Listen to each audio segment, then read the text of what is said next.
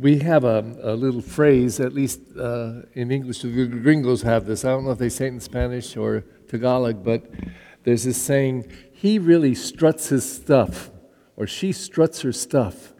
And the meaning is that they walk through life and they just show off who they are. I'm great, I'm this, I'm that. They strut around and show it off. Well, God is strutting his stuff today. He really is in this first reading. I mean, it's remarkable language. I keep saying, I'm the Lord your God, I'm the Lord your God, and I did this and I did that, and I made the heavens, I made the earth, I'm God. And then to make it even worse, what he says to Jacob and Israel, you're a worm, you're a maggot, but I'm the Lord, I'm your God, the Holy One of Israel. Well, that's what this Advent is about, is pointing to God coming into our humanity and divining our humanity. He sends Jesus as Emmanuel, God with us. And however it is that Jesus came to know his role and his relationship, this is what gets proclaimed on the cross, that he divinizes, he makes divine the most ugly, hateful, inhuman human act, this killing of a man on the cross. And Jesus makes it divine. And before we get to the cross, we have to get to the birth. And so John the Baptist takes an enormously important place. This is not the first time we hear of John the Baptist in Advent. It's not the last time we're going to hear his name or his purpose. But he came to point, there's the Lamb of God. There he is, Jesus. He's the Lamb of God who takes away the sin of the world. And Jesus, as he so often does, he makes these clarifying statements where he compares and contrasts and shows the importance of someone or something. So he says, Amen, I say to you, pointing to John. Now he's doing the pointing. There is not any man or woman born of a woman who's greater than he.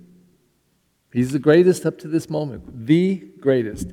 And yet, Jesus now makes a contrast. The least, the lowest, the most insignificant in the kingdom of God is greater than John. It almost sounds like a contradiction, but he's saying two things: that John has a very special purpose in salvation history in pointing out the Lamb of God. But when we are drawn into the kingdom, something happens to us. For years I say exactly the same thing at the beginning of Mass. Lord, you've called us to be disciples, you forgive our sin, or you heal us of sin and division, you anoint us with your Holy Spirit. Because for whatever reason, I don't know where I got that on my journey, that just seems to me the mark of who we are. We're called to be disciples. We're not just people in the church, we're called to be disciples. That means we sit at the feet of Jesus and says, teach us, O Lord.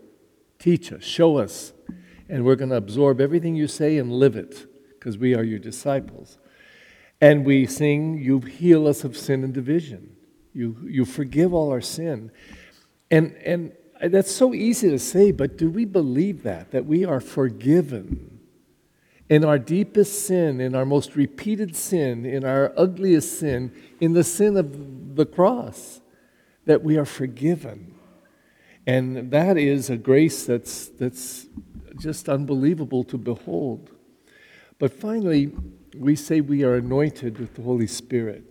And again, how many times I baptize at Saturday or Sunday, and I explain to people the anointing, the oil that gets absorbed in the skin is a symbol. We're anointed with oil, but what we're really anointed with is the Spirit of God. And again, it rolls off my lips, I say it, but I wonder, do we appreciate that? Do we strut our stuff and walk around saying, I'm anointed, I'm a son of God, I'm a daughter of God? And unless we claim that, unless we say it with all of our heart and all of our conviction, I am a child of God, I think that everything that we do here is I don't know, like doing it in a mirror or something. But the reality of being children of God is just extraordinary. And so in the end of this gospel, Jesus has said a whole bunch of things about John and about all of the anointed ones, you and me.